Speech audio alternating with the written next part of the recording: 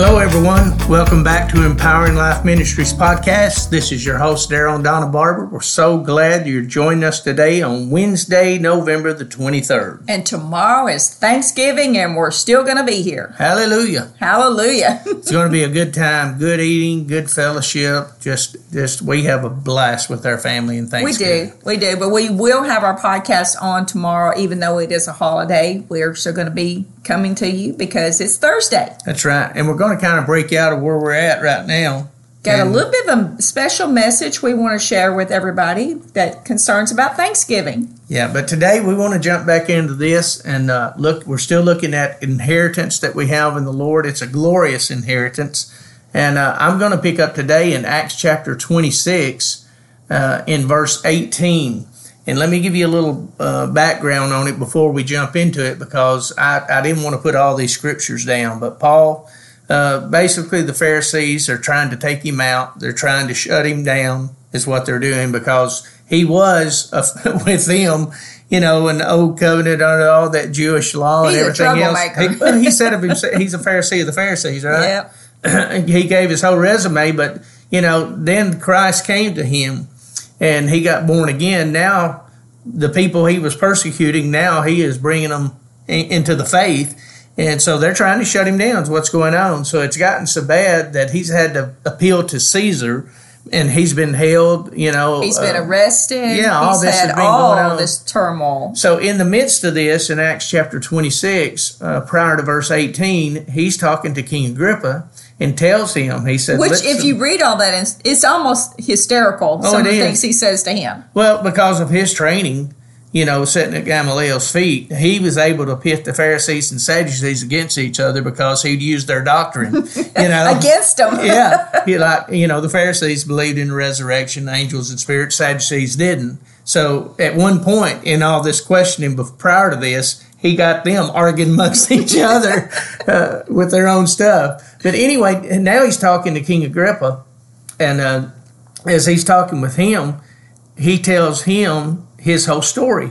And he starts with his testimony about on the road to Damascus, everything that took place with him. And then he said, then the Lord had called him for this purpose, that he's going to be a minister to the Gentiles. Mm-hmm. And he is going to, and it jumps in verse 18, and this is what the Lord told him he would do, to open their eyes and to turn them from darkness to light, and from the power of Satan unto God, that they may receive forgiveness of sins, and listen, inheritance among them which are sanctified by faith that is in me. And sanctified just simply means to be set apart.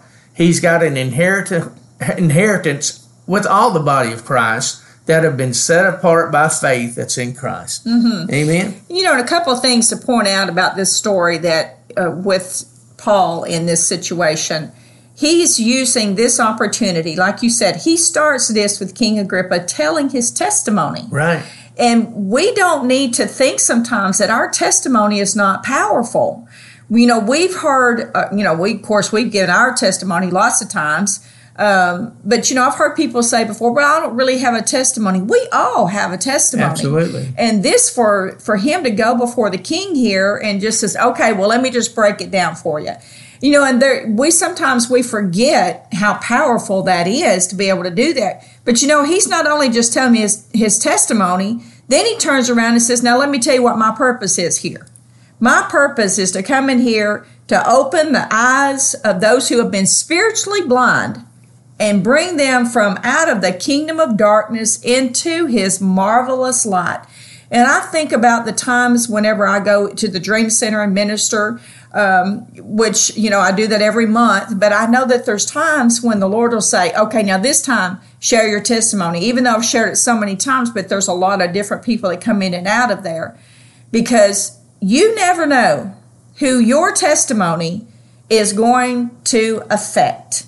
And this is a place where the Apostle Paul is using a grand opportunity to not only say, here's my testimony, but here is my purpose. Absolutely. And it was effective.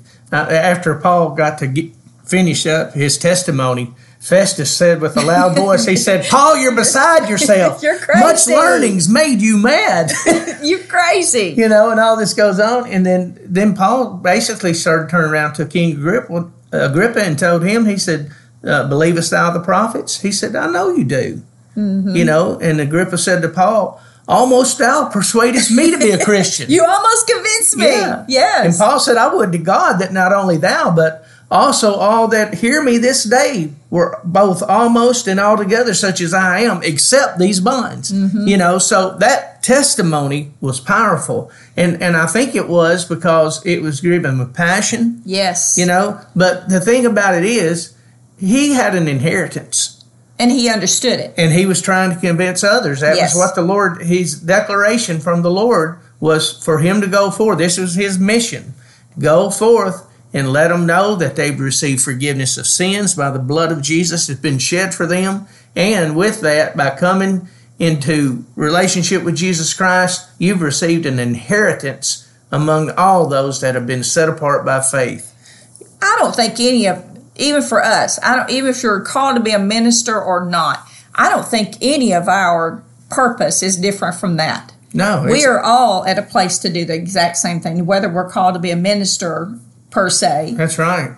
Just being a saint of God. I mean, we're called part of the body of Christ. I've said this to our church for over 30 years now, but every one of us have a gift. Every one of us have a calling. Yes. Most time we think of those things only as being like pulpit ministry or things like that, but it's far from that. It's in every venue. It's in the workplace. Whatever God's called you to do, whatever your vocation is, that's your mission field. Amen. So Amen. That's what we want to share with people. We want to let them know all the good things. All the good things, of Christ. And the Apostle Paul, I guarantee when he was standing before them, he was standing there in a spirit of meekness. He was standing there. He was confident in who he was, but he wasn't arrogant in who he was. Amen. He wasn't arrogant in his message, but he was confident in who he was. Yeah, and he got to allow them to see the Christ that had absolutely transformed his life too. Amen. Amen. Well, thank you so much for joining in with us today. Now, tomorrow we are going to kind of go off of this subject here just a little bit because we want to share with you because it is Thanksgiving Day. We hope that you all have traveling mercies for wherever you are going to be with your families. And thank you again for tuning in. Have a wonderful Wednesday. Amen. God bless you.